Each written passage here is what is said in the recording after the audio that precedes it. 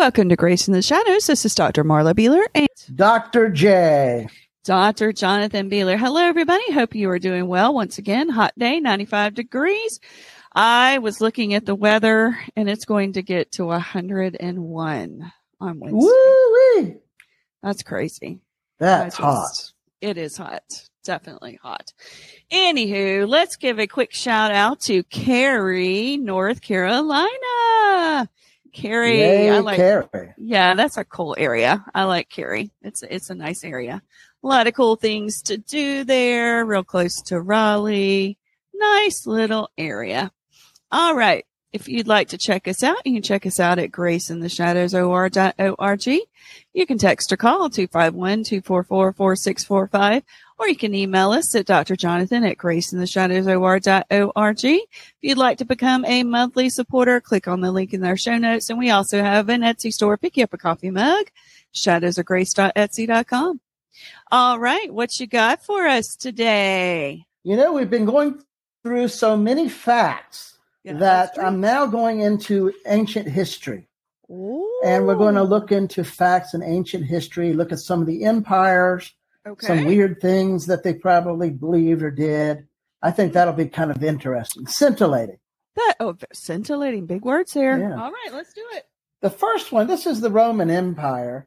Wearing purple was banned in the Roman Empire. It's pretty much common knowledge at this point that like many societies, the Romans were obsessed with class.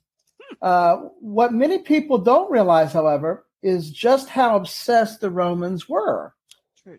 For example, the fact that the majority of free Romans were banned from wearing the color purple.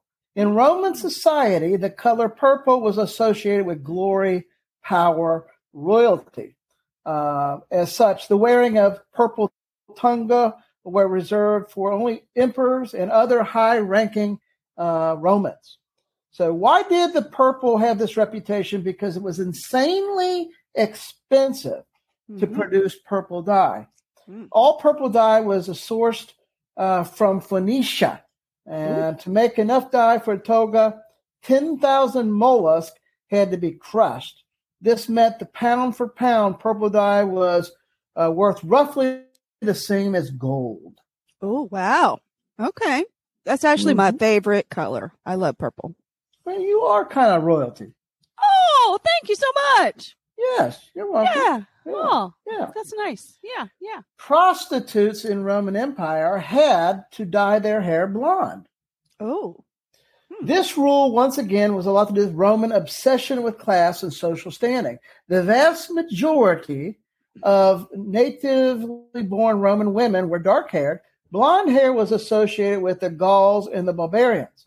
Prostitution in ancient Rome society was 100% legal, and there was no social repercussions for men who used these services. Prostitutes themselves, however, especially the lower class ones, tended to be looked down upon. And to make sure that no good and honest Roman woman was mistaken for a prostitute, a law was made that stated prostitutes had no choice but to dye their hair blonde. Wow. Okay. I never knew that. That is very interesting. Also, in Roman Empire, fathers could sell their sons into slavery. Yeah. Wow. It didn't happen too often. Okay. But they were able to do that. That was part of the Roman society. Wow. Yeah. Okay. Interesting. So that's kind of a little bit. You want another fact of Roman society? No, let's go ahead and jump into our topic today. All right. We're going to talk a little more about Samuel. Okay. Let's do it. Samuel chapter 3. Okay. If you could turn there in La Biblia. I can do that. And go ahead and read verse 1 first. Okay. 1 Samuel chapter 3. The boy Samuel ministered before the Lord under Eli. In those days, the word of the Lord was rare. There were not many visions. So here you have this young man. He may have been 12 years old at this time. Right. Josephus says that he was about 12 years old. We don't know how he found that out, but tradition tends to have some truth. True. But the boy Samuel, it says, ministered to the Lord. Here was a young boy in a society that was really led by poor examples of Eli the priest and his sons that were really totally rebellious against the law, against God. And but you have this young man setting an example, kind of like Daniel. Yes, Yeah. definitely. And He was David, when he was younger, when he stood up to Goliath. So, yeah. And so Paul and Barnabas, you can look at too in Acts chapter 13. They were doing similar things. Absolutely. They were seeking the Lord. Yeah. Yes. Jesus himself in Luke. Yes. You find him going to the temple, and he was very diligent and passionate. Of course, we expect him to be, being the Son of God. Yeah. Definitely. But it says the word of the Lord was rare in those days. What do you think that means? Well, they didn't have the Bible like we have it, and God would speak to the people. He would speak to the priest, and we already know that Eli's sons were the priests, and they were rascals and didn't do what they needed to do. So obviously, God was not speaking through them. So there wasn't much of anyone to really share the word of the Lord. Right. They didn't have Bibles in their houses, all 66 books in the canon of Scripture. Nope. They did have scrolls and they did have places of worship, but it was not like it is now on a personal level. And it was representative of the high priest, Eli, and his sons that were priests. And they were totally not close to God. So, also, it says the word of the Lord was rare in those days because the hearts of these people were hard, the corruption, the idolatry, and the wickedness, and people were just not seeking God. Because, like in the Judges, they would stop serving God, somebody come along, bring them back to God, and, this was a constant cycle. So we're in that cycle again, obviously. We can even see that in our country. I know that we're not the nation of Israel, but we can even use the United States in the church. Oh, yes. Because we can see the same patterns where people, one generation strong with the Lord, the next generation is weaker, and gets weaker and gets weaker until it's just Laodicea, which I believe that's the church today. Right. It's basically very diluted faith. Well, I mean, with the death of Billy Graham, however people think of him, there were constant, not revivals. What is it called? Crusades. You always had crusades going on throughout the world, and you don't hear about that anymore, do you? You don't. You really don't. It just seems like that kind of stopped with him. I know that there were others that would go out and do the crusades for Christ and everything, but I don't know. And used to, when you and I were growing up, everybody went to church as well. So it was more of a Christianized society, for lack of a better word. And then, people just don't really go to church as much as they used to anymore. So.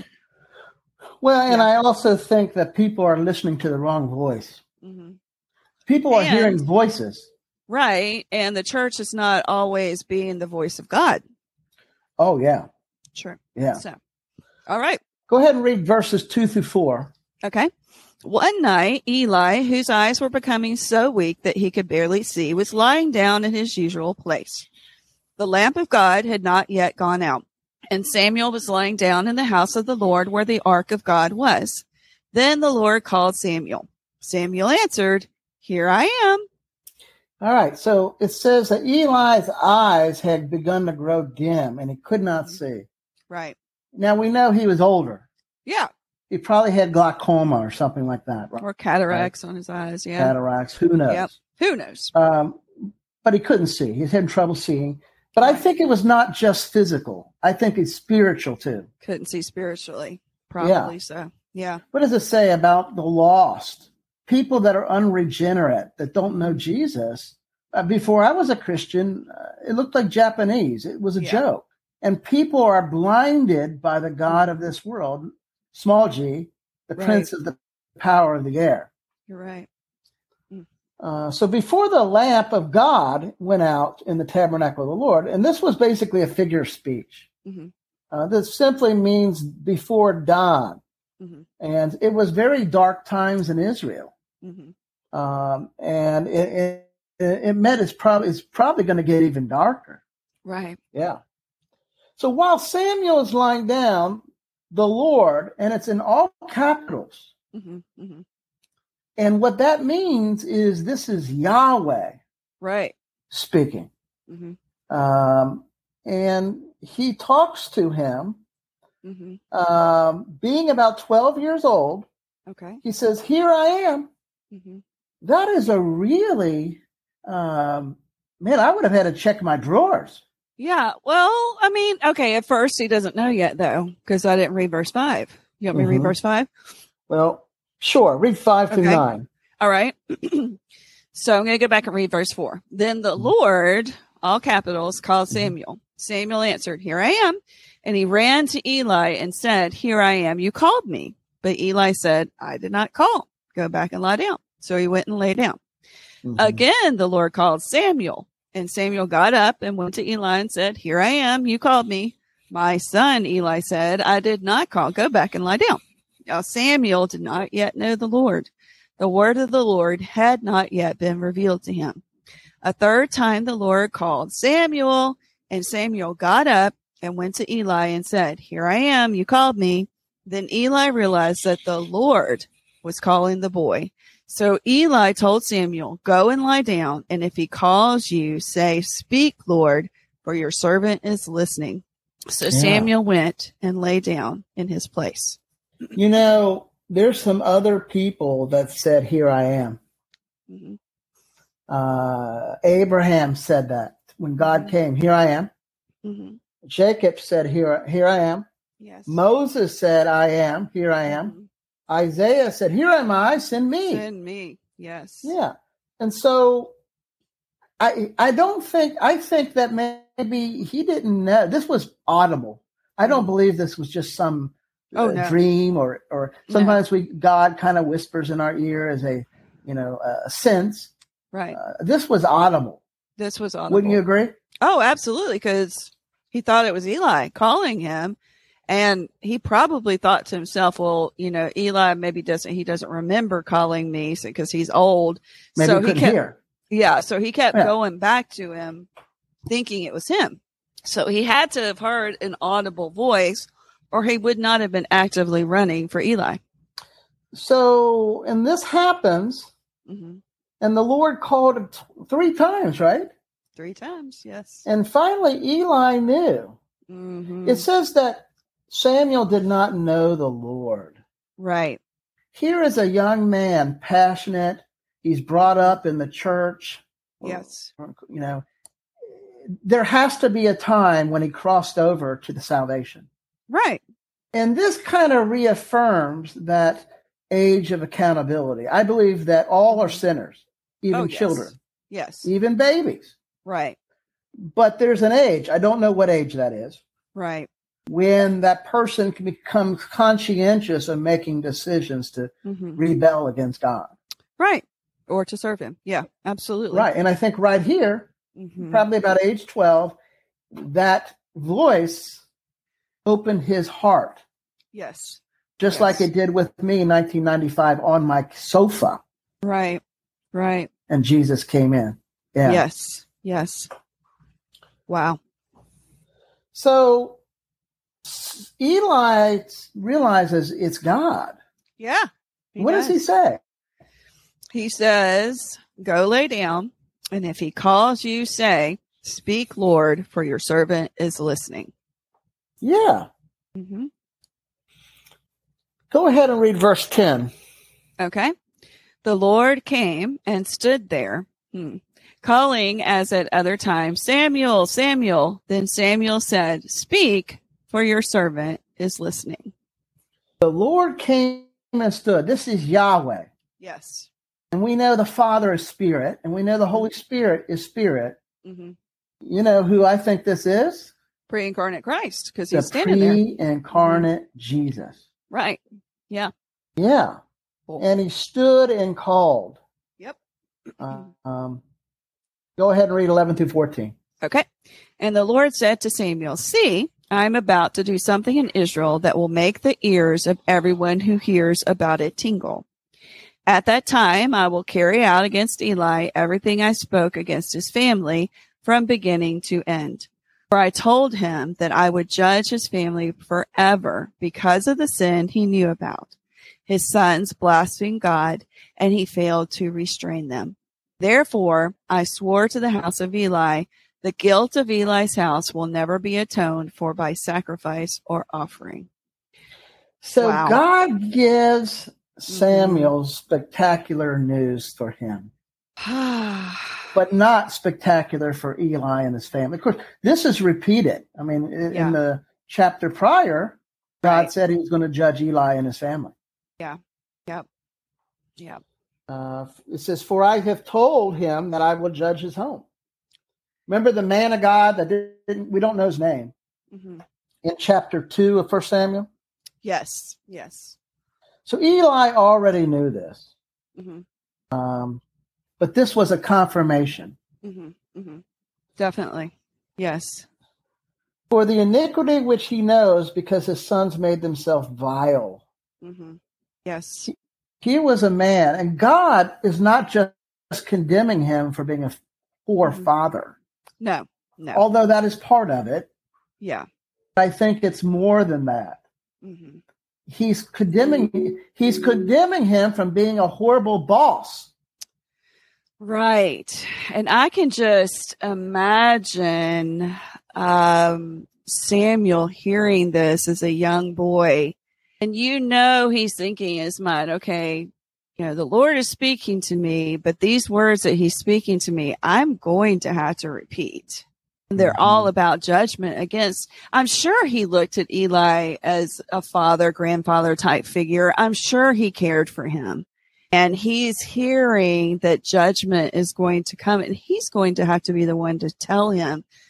So I cannot even imagine how he was feeling at this point. Can you? No. Eli did a better job with Samuel than his own sons. He did. He truly did. And, that's something that no parent ever wants to hear, that someone else was a better parent or parent type figure to their child, so I just can't even imagine how Samuel, and then Eli, of course, we'll see that in a minute, but how he feels about this coming from this young boy and God speaking this to him. And he said he did not restrain them, God saying. Right. And he let his sons really, he forgot the holiness of God. He did. And he allowed his sons to mar and to give a bad testimony. We know in chapter 2, last time we talked, how people outside the church, not the church, but the temple, tabernacle, were saying, we don't want to follow this God. Look at these priests. Right. And let me interject here. I've said this before about you. When you were a pastor, you always made time for your kids. You always made time for your family. And I always respected that of you. Now we've not, our kids have made mistakes. We made mistakes as parents, but we tried to take that time with them that we needed to. I have heard of so many pastors' kids say, my dad paid attention to everybody so much more than they did to me. And I wish that my father had looked at me as the way he looked at his congregation. And I'm sure that this is the way Eli felt at some point when he realized how awful a job he had done, because, God only gives us our children to influence for a very short time. At a certain point, everything we've taught them, we've either taught them the right things or it's too late. And we have to be careful as parents to make sure that we use that time wisely. And I so worry in today's world, parents aren't always doing that because of the technology and the way the world has become, that everybody else is focusing on everything else, and they put their kids in front of the technology, and they're in front of the technology. We only have our kids for such a little time. We do. And then they're older and they make their own decisions. So I'm kind of going on a tangent, but yeah. Satan is trying to destroy the family. It's so important to spend that time with your kids. It really is. A lot of children don't have fathers in the home. No. And they don't have mothers in the home either. No, and you don't, I mean, you never, I don't know if Eli's wife was not in the picture, or, we don't really know. Doesn't sound like it. Right. But it shows that his kids, he probably was off doing what he thought was the Lord's work, and kind of let his kids raise themselves. And that's not what we're supposed to do at all. Go ahead and read 15 through 18, if you will. Okay. Samuel lay down until morning and then opened the doors of the house of the Lord. He was afraid to tell Eli the vision, but Eli called him and said, "Samuel, my son." Samuel answered, "Here I am." "What was it he said to you?" Eli asked. "Do not hide it from me. May God deal with you, be it ever so severely, if you hide from me anything he told you." I can imagine Samuel's quaking in his boots. Yeah. So Samuel, check his drawers too. Yeah, true. Go ahead. So Samuel told him everything, hiding nothing from him. Then Eli said, "He is the Lord.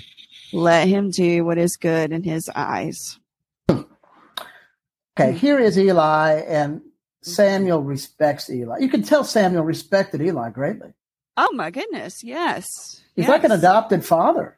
Absolutely. Grandfather. Yeah. Yeah, definitely. Grandfather. Yeah. And here he gets this message from Yahweh, from the Lord, from Jesus, King of Kings and Lord of Lords. And he didn't want to tell him. He didn't, but he had to. He probably started sucking his thumb. I don't want to tell you, Eli, I love you.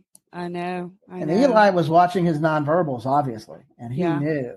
Yeah. Okay, take your thumb out of your mouth, Eli, or Samuel. I want to know what God told you. And you have to respect him, Samuel, for telling him what God said, because he could have changed it. He could have lied, but he did not. He told him what God had told him to say.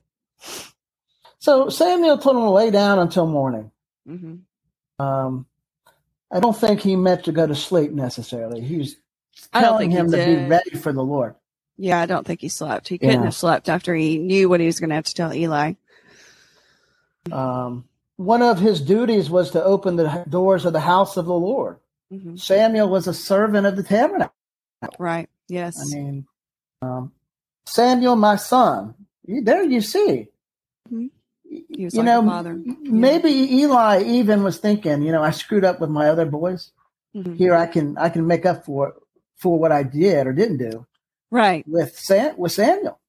And he did. He did. He really did. Well, he did a good job with Samuel. He did. Yes. Although we will find out in a couple of chapters later, mm-hmm.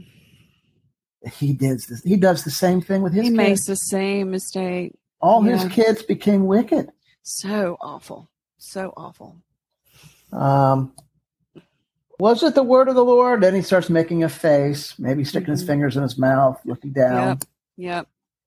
And so Samuel tells him everything, mm-hmm. and it is the Lord. Let him do what seems good to him. Yeah. He already knew. God had already told him. He's telling him it again. He's like, well, God's going to be God, so let him do what he's going to do. So was Eli's response godly or fatalistic? I don't think it's either. I think it was just a resignation. God's going to do what God's going to do. Gotcha. I really feel like he was just resigned to it. Yeah. Look at 19 through 20. Okay. The Lord was with Samuel as he grew up, and he let none of Samuel's words fall to the ground. And all Israel from Dan to Beersheba recognized that Samuel was attested as a prophet of the Lord. The Lord continued to appear at Shiloh, and there he revealed himself to Samuel through his word. So the Lord was with him. Mm-hmm. The word of the Lord was rare in those days. We started the chapter with the word of the Lord not coming to anyone, and then we end it with the word of the Lord coming to Samuel and God revealing himself through his word.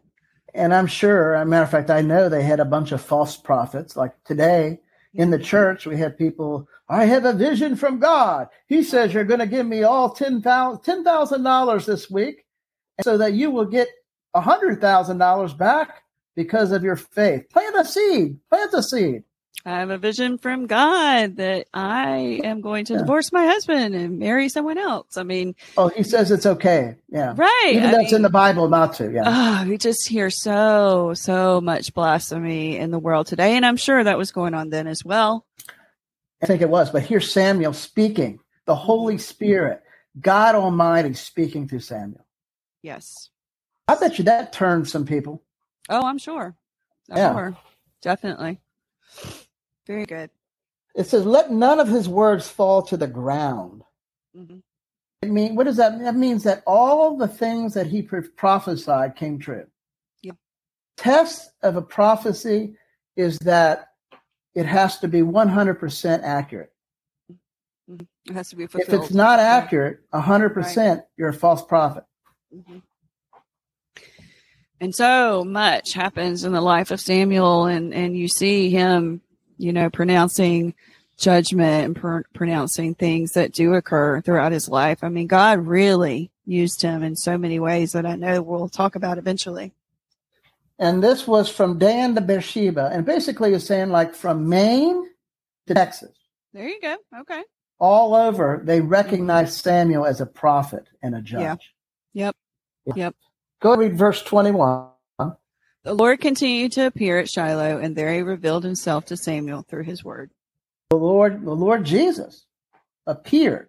Yes. The pre-incarnate Christ. Yes. Appeared in Shiloh. Mm-hmm. He revealed himself and more of the word of God. That's the only thing God uses the word to open people's hearts for salvation. Yes. We know in Romans it says that I am not ashamed of the gospel, for it is the power of God unto salvation, to the Jew first, then the Greek.